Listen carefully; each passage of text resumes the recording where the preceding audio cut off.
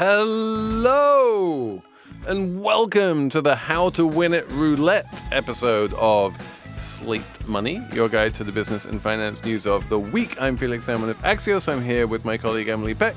Hello, hello. I'm here with Elizabeth Spires, who is a Slate colleague, writes the Pay Dirt column here and writes for the New York Times too. Hello. And we are going to tell you how to win at roulette. For realsy, man. It's a great story, and it tells us a lot about the nature of intelligence and artificial intelligence. We are going to talk about the mooch. The Scaramucci story is back. We're going to check in on how his investors are doing and how he's doing. And in the Slate Plus, are going to talk about Clarence Thomas and corruption in American politics. But first, we are going to talk about... What are we going to talk about first, Emily? We're going to talk about the podcast doomsday that isn't a doomsday. It's all coming up on Slate Money. So because we love nothing better than media navel-gazing on this here show, it seems like a good time to talk about podcasting, wouldn't you say, Emily? Yes, I really wanted to talk about podcasting, I would say, Felix, because I've been reading reports now for a few months that podcasts are in a slump. There was a piece in the Times in January. There was a piece by Nick Qua in Vulture. And then I believe NPR, this just happened. NPR laid off 10% of its staff and cut 4 podcasts. One, which had been a huge hit, Invisibilia, but a little less popular recently. And, you know, there's a lot of hand-wringing in the podcast world over, you know, what's going on. Is this just sort of there was a boom and now things are evening out? Or is there something else happening here where the market and the audience is shrinking in a permanent way? I mean, what do you think? So the first thing that I really want to say, and I cannot emphasize this enough, is that the market and the audience is not shrinking in any way whatsoever.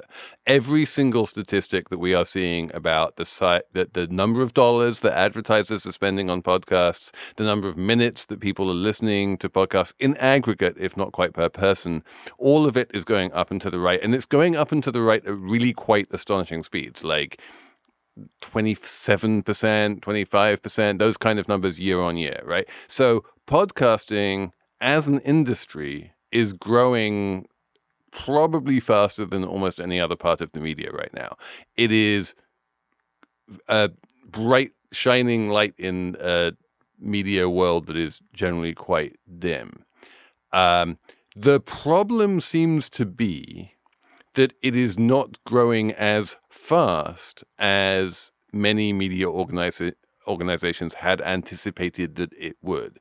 And they had invested on the basis of even faster growth, and they had been putting money into shows on the basis that they would grow even faster. And then that money failed to get recouped in the sort of necessary amount of time. So this is a failure relative to expectations, but it's not a failure in sort of absolute terms.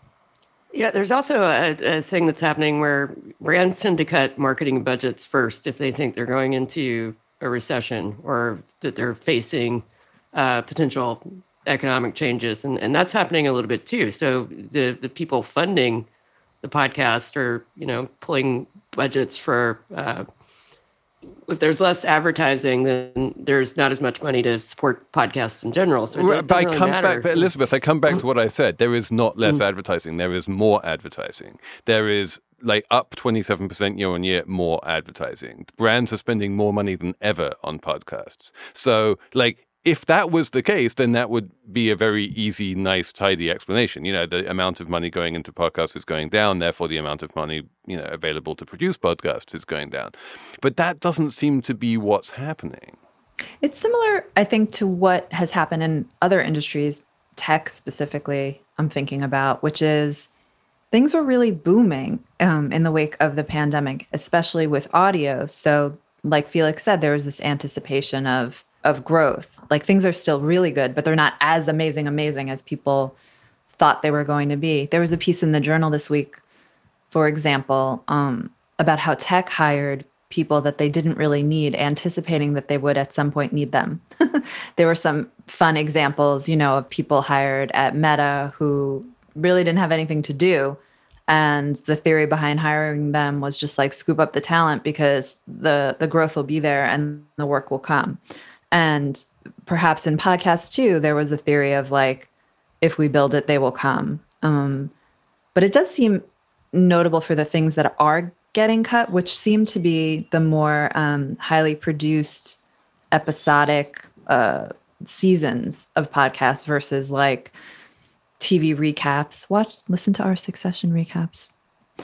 There's more competition with brands that are using podcasts for different reasons. Like Apple and Spotify now have their own podcasts, and they're sort of like in the mix of competitors for podcast listeners, and they have different goals, strategies around that audio that isn't quite about advertising, but like about building listenership. Sure. So I think that sort of like throws another wrench into the business, where people are trying to get visibility on platforms that are competing with them for listeners. Right. If listeners are listening to like branded podcasts that aren't ad supported, then that takes listeners away from the ad supported podcasts, and therefore makes it harder to do an ad supported podcast. Perhaps I can see that. Yeah. And then there are two other things that are going on here. I think one is that while the ad spend isn't down, I think it has become a lot less predictable. That brands used to have like a nice, steadily growing podcast advertising budget that they could commit to, many quarters in advance. And production companies could count on that money being, coming in, in 6 months' time or 9 months' time or whatever, and they could ramp up and produce a podcast in order to provide the inventory for those, to run against those ads. I think now the ads are coming in much later, and it's much more sort of precarious. And if you're in ad sales in podcasting, rather than booking stuff for 6 months' time, you're booking stuff for like next week, and that just makes it much harder to support a big staff of expensive producers. And as you said, you're absolutely right about this. The things that are getting cut are the things which involve expensive producers, and are often just self-contained seasons, which have always been much harder to sell, right? Because advertisers don't know how much interest there's going to be in some brand new season of some podcast that that doesn't have predictable listenership week after week. And so those things are harder sells, and they're more expensive to produce. And so it just like the mathematics of it, if the industry isn't booming quite as fast as it used to be, becomes less compelling. I think also, the runaway success of Serial initially kind of gave people specific expectations about how podcast success is supposed to happen. And so, Serial was a limited series, but I think there wasn't much competition in the market. But Elizabeth, remember that, like, financially speaking, the Serial season 1 was not a runaway success at all.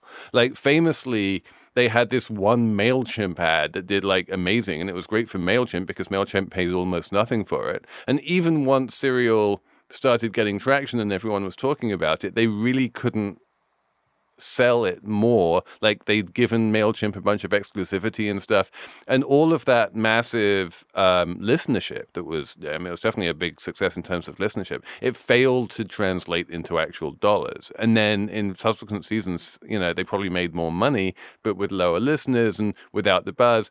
It's just like no one's been able to make those seasons, because they're expensive to produce. It's hard to make them really pay unless you get, Michelle Obama to front it, in which case you can pretty much guarantee just massive audiences and brands that are going to love to be associated with it. But for most podcasts, it's really hard. And then just like in general, it's impossible to launch a podcast right now. There are 8 gazillion podcasts out there, and trying to break through the noise to launch a new one is hard. And so, for all of those reasons, it's just a tougher business to be in. But, I keep on reiterating, it's still growing very impressively.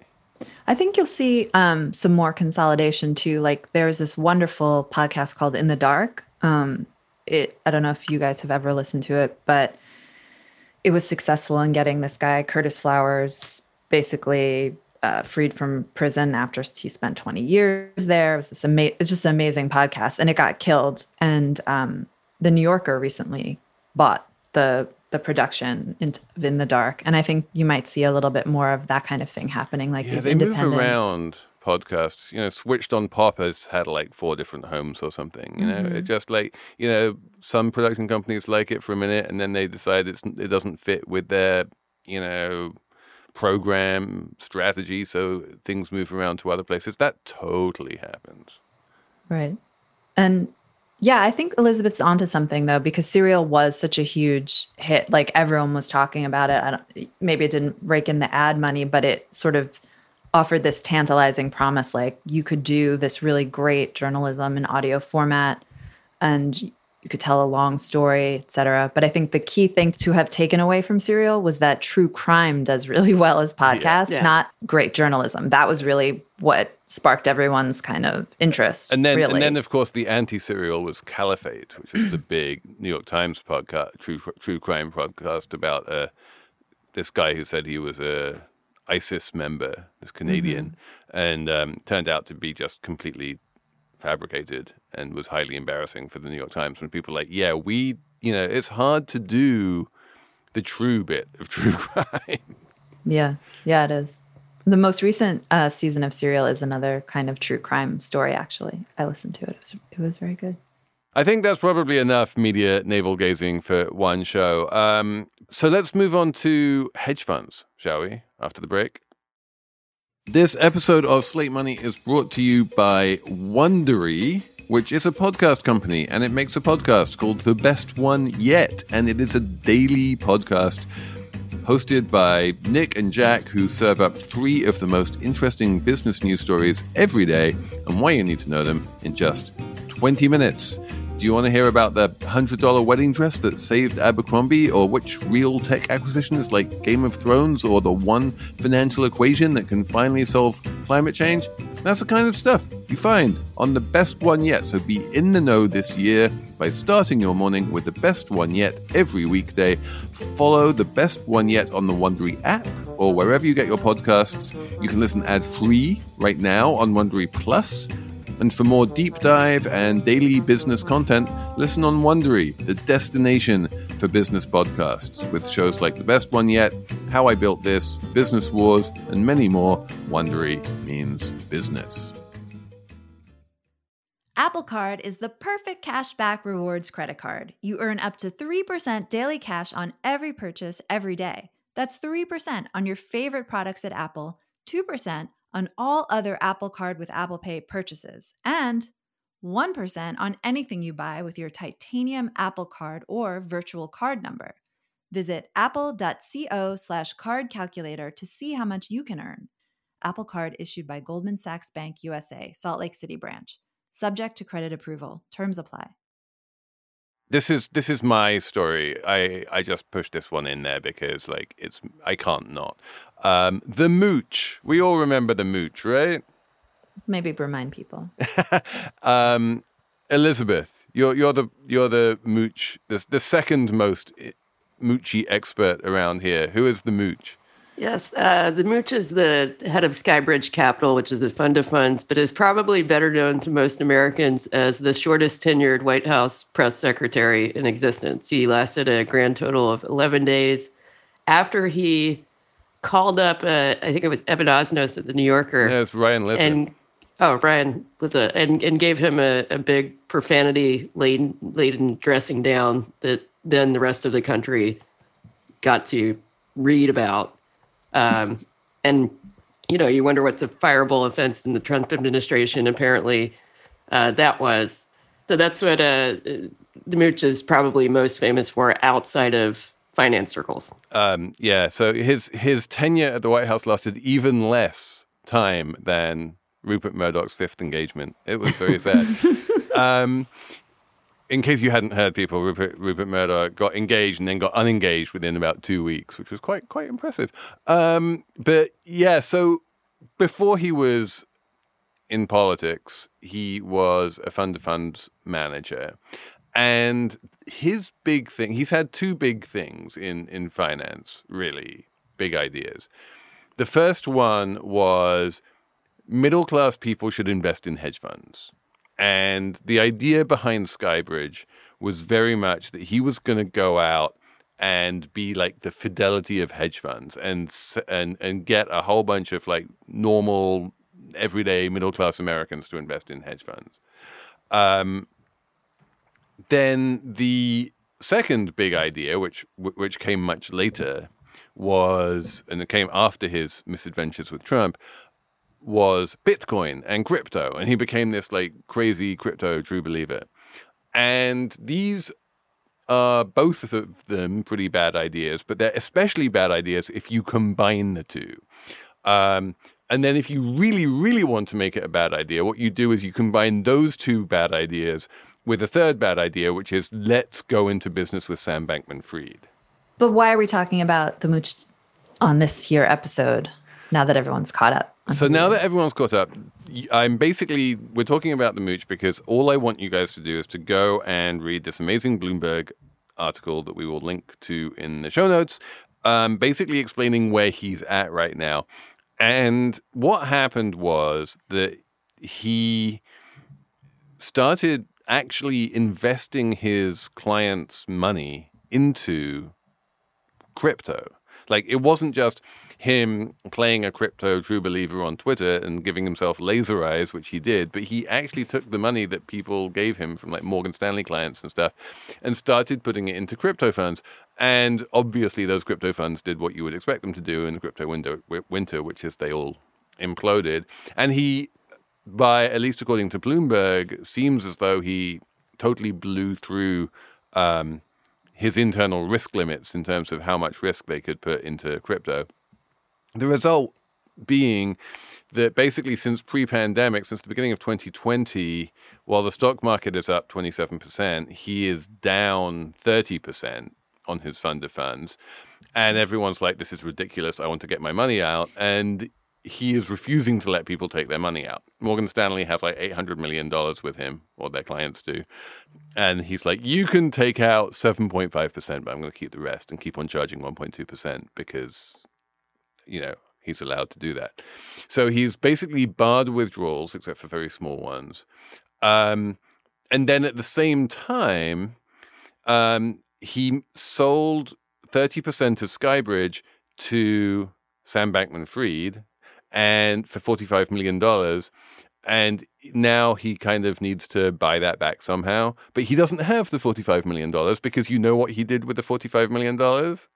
Yeah, this was the part of the story that I thought, oh my God, is this guy doesn't seem like a very good investor because Sam Bankman-Fried gave him $45 million, but on the condition that he like take that money and buy a bunch of crypto, and not just any crypto, but like the specific the Sam FTX coins. Yeah, the FTT and Serum and Solana. Yeah, and you're like, and the only money he was allowed to take out in cash was the money that he was using to put on the big conference that they had in the Bahamas, where they flew in Bill Clinton and Tony Blair and, you know, tried to make FTX seem respectable because it was in the same room as Bill Clinton and Tony Blair. Yeah, can you even spool it out for me a little more? Because just so it's not really a deal. Like Sam Bankman-Fried is giving him money, but then the money goes right back to Sam Bankman-Fried to like basically hold up these coins that are essentially worthless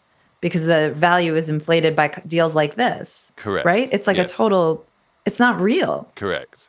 This also kind of just reinforces the sort of stereotype about a lot of fund-to-fund managers, which is that they just piggyback on people who actually understand how to invest money. And, you know, when you look at Mooch, a lot of his talent really lies in, you know, his ability to market himself. Right. He was never a fund manager, right? I mean, like, he kind of played one on TV, but the heart of Skybridge was this fund of funds franchise that he bought from Citibank after the crisis, and Citibank was forced to divest itself of all of these kind of things. And he bought a very well-performing fund of funds, so he got to market this extremely good performance that predated his acquisition. And then he would go out on TV and, make calls and stuff. But he didn't actually invest the money, right? There were actual professional investors who were making those calls until there weren't. And now, apparently everyone has left or got fired. There are like 6 people left at Skybridge doing actual investing. And so, the mooch is a salesman. He's a marketer. And his job was to go out and persuade middle America to give him their money.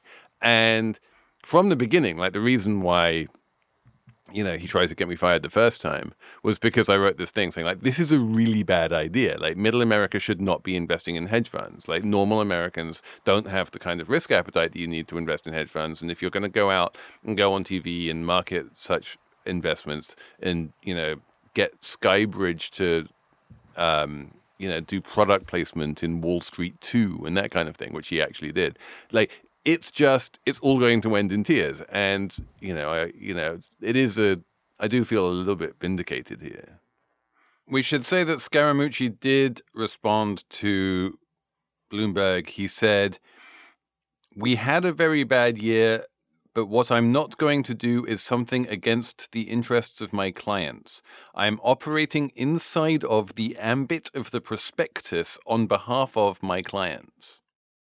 But can you explain something to me? So hedge funds, famously have these enormous fees. When you're investing in a fund of hedge funds, like, are you just paying insane fees? Are you paying fees on top of fees? Yes, Emily, you are. You are paying the 2 and 20 of the hedge fund, and you're paying like 1.5 and 1 or whatever it is that the fund of funds charges on top of that. So yeah, it's just more fees, and you will. So it's not 1, 2, and 20. It's like multiples, right? His management fee is not. It's like 1.2% at this point. It's been coming down because no one wants to invest money.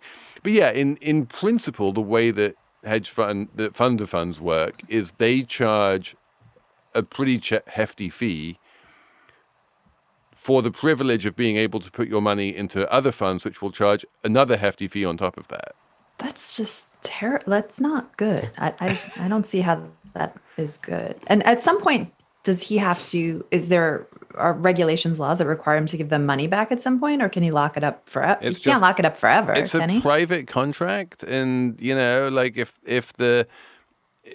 he gives people a piece of paper to sign that says like, you can ask for your money back, but I'm not obligated to give it back, then that is a contract that is signed, contracted between consenting adults, and they basically need to, abide by that. So yeah, this is another reason why small individuals should not be investing in illiquid alternative investments, right? Because when it comes to sophisticated investors, big institutional investors, they have lawyers, they go through these things and they negotiate those contracts. Mm-hmm. And they might negotiate the fees, and they might negotiate the liquidity, and they might negotiate lots of stuff. But if you're a small investor, and it could be Skybridge, or it could be Masterworks, or it could be any one of these, online platforms for alternatives, you don't have any ability to negotiate the contract. You just have to sign whatever you're given, and that means that they hold all the cards, and they're going to write that contract in their own favor. That's true, but I think we should acknowledge that what Mooch is doing with redemptions is unusual. He's giving investors 2 redemptions windows twice a year, I guess hoping that, the fund will turn around during that period. But whenever people have called in their redemptions, he just gives them like a fraction of what they're asking for if he gives them anything. Right. I mean, it seems like that would be very problematic if he wants to raise another fund at any point. Oh, he's not. He is definitely not going to raise another fund at any point. Like he's just holding on to the money he has for as long as he can, precisely because he knows that he's not going to raise another fund anytime soon, if ever. And you know what? I was thinking about this. This guy will land on his feet. Even despite all this, I will bet you anything he will land on his feet. He spent those 11 days invested. He spent 11 days in the Trump administration. That qualifies him to speak probably on MSNBC or CNN or wherever, to be a political pundit, probably, right? Oh, he's on the telly all the time. Yeah, himself. He has a theory that Logan Roy loves his children, which might be the only true thing he said. And that's, that's an easy theory to come up with since Brian Cox, who plays Logan Roy, has said it multiple times and across multiple interviews. Like, this is not a great insight. So I don't know. But yeah, bottom line, this guy lands on his feet and he'll be fine. It just tells you something. And meanwhile, the people who lose money are precisely the people who, he was promising to make rich. Yay. Let's have another ad break and then Roulette. I really want to talk about Roulette. Elizabeth, you don't strike me as much of a gambler. Have you ever played Roulette? I have played Roulette, but I don't gamble as a matter of course. When you played Roulette, what was going through your head, and did you make money? I did not make money, and I wasn't very sophisticated about it. I sort of, whenever I do go into a casino and I gamble, I have like a set amount of money that I'm going to spend, and I just consider it already gone. So I would arbitrarily put, chips down on my favorite number or something. Well, did you know that you can actually game the roulette table and win that today. Tons of money? Well, let me tell you, there's a whole story in Bloomberg all about it. Is that right, Felix? It is a great Bloomberg story, and yet another Bloomberg story that we're linking in the show notes about how people have basically managed to beat roulette, which is mathematically impossible. It's not physically impossible, but it's mathematically impossible. And it kind of one of the reasons I really wanted to talk about this story is the way that people who design these games just get so caught up in the mathematics that they forget the real world. Basically, the way that roulette works is that there are either 37 or 38 holes that the little ball can drop into. But the bets pay out according to if there were 36. So like if you bet on red, there are like 18 reds and you double your money. Or if you bet on a single number, there are, your money goes up by 36 times. But given that there are 38 holes and two of them basically pay out nothing, unless you bet on them, there's always a built-in house edge of either 1/37th or 1/38th. And mathematically, that house edge just guarantees that law of large numbers, the casino is going to make lots of money over time. And it's just this really compelling mathematics. And it's really fascinating watching people try to beat roulette mathematically, right? So I have a friend of mine who is quite rich and goes to casinos and does a martingale, which is, a mathematical attempt to beat roulette, which is basically you go in there and you bet on like black. And if you double your money, you win. You're like, I've won money. If you lose your money, you bet twice as much and bet on black. And if you double your money, then you make your losses back and still wind up ahead. But if you lose, you double it again, and then you double it. And then basically you just keep on doubling the amount you're betting until you win. So yeah, so like, if you can double the amount you bet every time you bet, then theoretically you can always wind up winning, like eventually. But anyway, these are dumb mathematical things which don't work. The thing that works is by just looking at the ball, waiting to get a sense of the physics of the ball and where it's going to land and what segment it's going to land in, and then placing your bet once you get that sense. And if you can get that sense, you can overcome that like 1/37th or 1/38th house edge. Incredible. It's such a great story only Bloomberg could have done this story because the reporter clearly spent a lot of time and tracked down this guy in, was it Croatia? Yeah. Using another reporter inside Bloomberg who is located near Croatia to go to this like town in the middle of nowhere and make sure the guy was there. Then the reporter treks out to the town.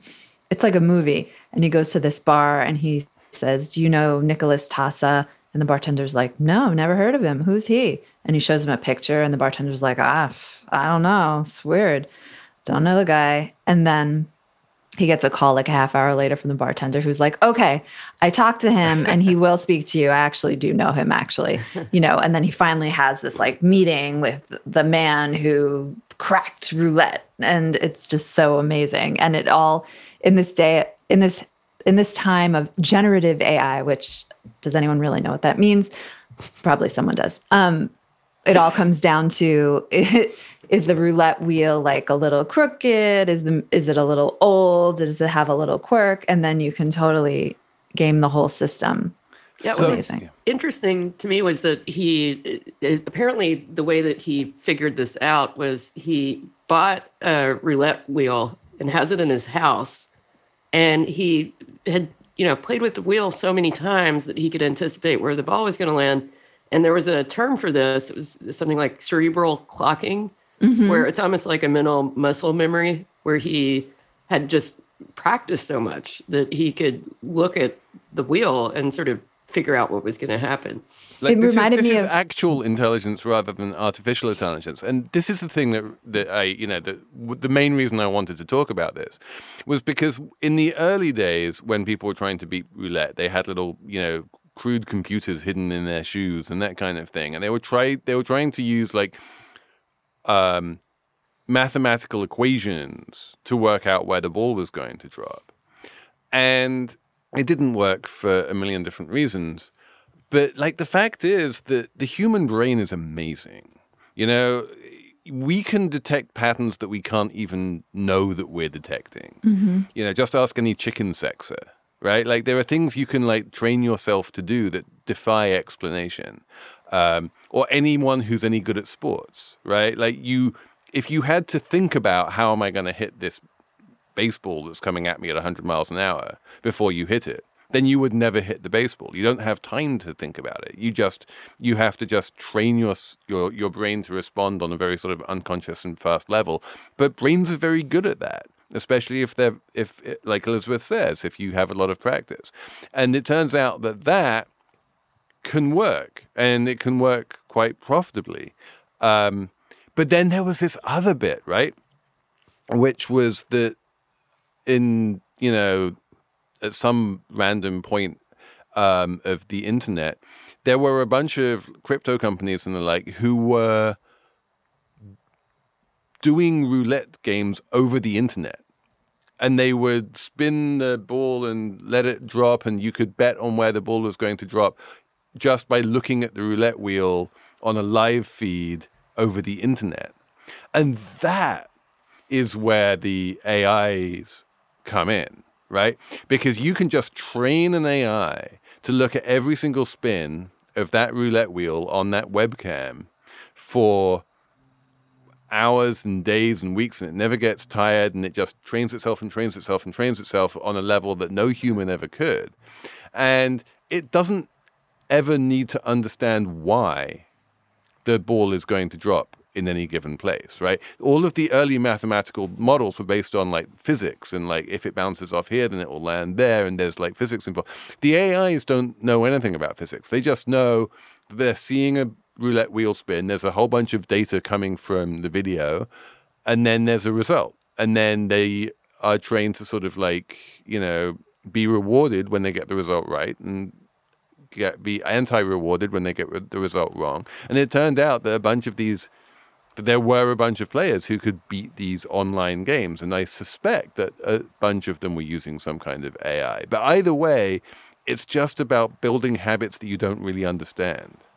It reminded me of when I was a waitress at Pizzeria Uno, and I knew when the pizza was coming out of the oven. Like, I didn't have to look at a clock or a watch or anything. It was like I put in the order, and then I'd be walking around doing my waitress thing, and then just like my brain would be like, go check if pizza's ready. And it would always be ready. And it was so amazing. And not every server could do this. And but it's really true how the mind kind of figures out patterns, and you don't even have to think about it. You just know it's time to check if the pizza's ready, or I don't know, you feel like whatever it is, time to wake up, time to go to bed. Like your brain is like on this other AI level. It's not AI, it's actual just I guess. It's what Danny Kahneman calls system 1 and system 2, right? It's you make sure that it becomes unconscious. It's like typing, like most of us at this point,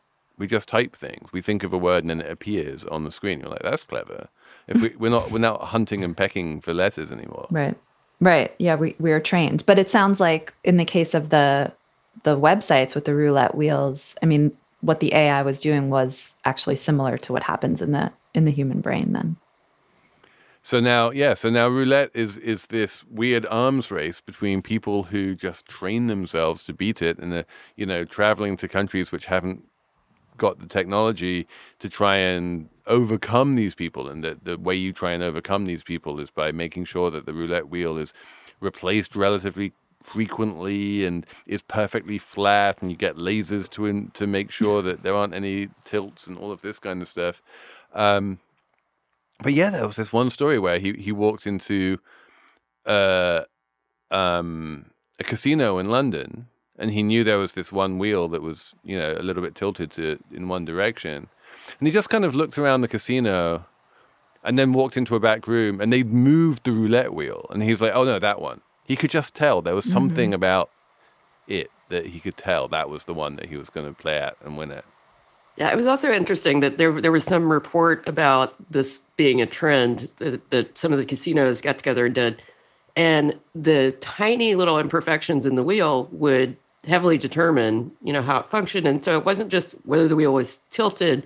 There were things like if the croupier had lotion on their hands or something like that could affect things, or, the depth of the slots, just all sorts of just minute things that would make it sort of impossible to mathematically model anything.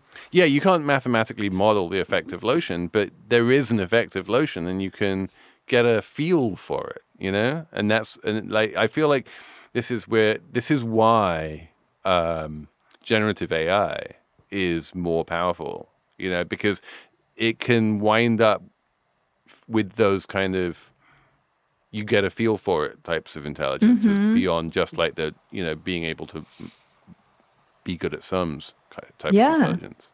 That's like the common sense smarts kind of a thing versus the mathematical, this is how it's supposed to work, the equation says so, smarts. Also, wait, one question. Why don't they just make computerized roulette wheels? Is it because no one would play? Because it's right. Because this is the obvious way to solve this problem, and it would be 100% effective, would be to make people place their bets before you toss the ball, right? But that is a game that no one wants to play. There's something about seeing the ball rolling around and you kind of think to yourself, I can see where it's going to bounce to, that makes you want to bet. Without that feeling of in principle, I should be able to guess where this is going to land, it just becomes a pure lottery game. And yeah, people play lotteries, but they don't play lotteries in casinos. Yeah, also there are digital roulette games in some casinos, but I think that for the people who are making big bets, that sort of takes all of the glamour out of it. Yeah. Like you want a physical roulette table. Yeah, that makes sense to me. Should we have a numbers round? Elizabeth, do you have a number? Yes, my number is 5.4, and that's the percentage of media coverage devoted to women's sports. And I got this from a Times article about a bar in Portland, Oregon, that is exclusively devoted to women's sports, and it's called the Sports Bra. It's a good name. Brilliant. I like that. But this is only the third year the women's NCAA basketball tournaments have been fully covered in national media. What does fully covered mean? I mean, they're showing all the tournament games. Oh, so media coverage, not meaning people writing about it, but just showing it on the telly. Yeah, I have noticed a difference this year with the coverage. Which has been nice. It made Axios AM more than once. I was talking to one of my colleagues at Axios about this. It's like we're running stories about how there are single double doubles and stuff, and I'm like, that's amazing. I have no idea what it means, but I'm very impressed that the women have equally incomprehensible coverage now alongside the men. Oh, Felix. My number is 140 million, which is the amount of money that the U.S. government paid Booz Allen between October 2018 and November 2022 as a commission, let's say, on all of the money that people spent on the website for the National Park Service making reservations at national parks. What? Yeah. The National Park Service has a reservations website, and there are certain hikes that are super popular, and so you need to reserve a spot on them. There are certain camping grounds you need to reserve. Various bits and pieces of the national parks are based on a reservation system, so they can control the number of people who can use it. And it's all done on this website, and the website is run by Booz Allen. And then basically what happened post-pandemic was that everyone wanted to go to the national parks and spend lots of money. So Booz Allen has made twice as much money from this website than they thought they would, because it's based on a sort of per transaction formula, which is top secret and confidential, so we don't know what it is. But we do know that they've made $140 million in less than 5 years, which for running a website is not bad money. That's incredible. Wow. Yeah. Congratulations. Well done, Booz Allen. Apparently they were the low bidder, so imagine how much someone else would have got. Emily, what's your number? My number is 5, as in 5%. That is the unemployment rate for Black Americans, and it is the lowest it has ever been, which is incredible. And a result of intentional decisions made, I think. Well, it's the result of a very tight, hot labor market that's pulling more and more workers in to get jobs, and also partly intentional strategy in the part of the Federal Reserve, which waited to raise rates, some would argue waited too long, because it wanted to keep the job market kind of humming along to actually pull in Black Americans who usually kind of get to the party just as the punch bowl is being pulled typically. So this is really good news. Colleague Courtney Brown had a great chart this week showing that the difference between Black unemployment and white unemployment has basically gone to zero, which is unprecedented. Yeah. Well done, Federal Reserve, for that, if nothing else. And with any luck, inflation will come down, everyone will be happy, and we will all be listening to a Slate Money Succession podcast at some point on Monday, but we don't know when, once we've managed to, get it all in the can and get it out. But we do have a good guest for that one, Abigail Disney. She can tell us what it's like to be a member of a high-profile media family. So that's coming up on Monday. Other than that, I think that's it for the regular show. We'll have a Slate Plus segment on the whole Clarence Thomas brouhaha. Many thanks to Ben Richmond and Patrick Bort for producing, and we'll be back next week with more Slate Money.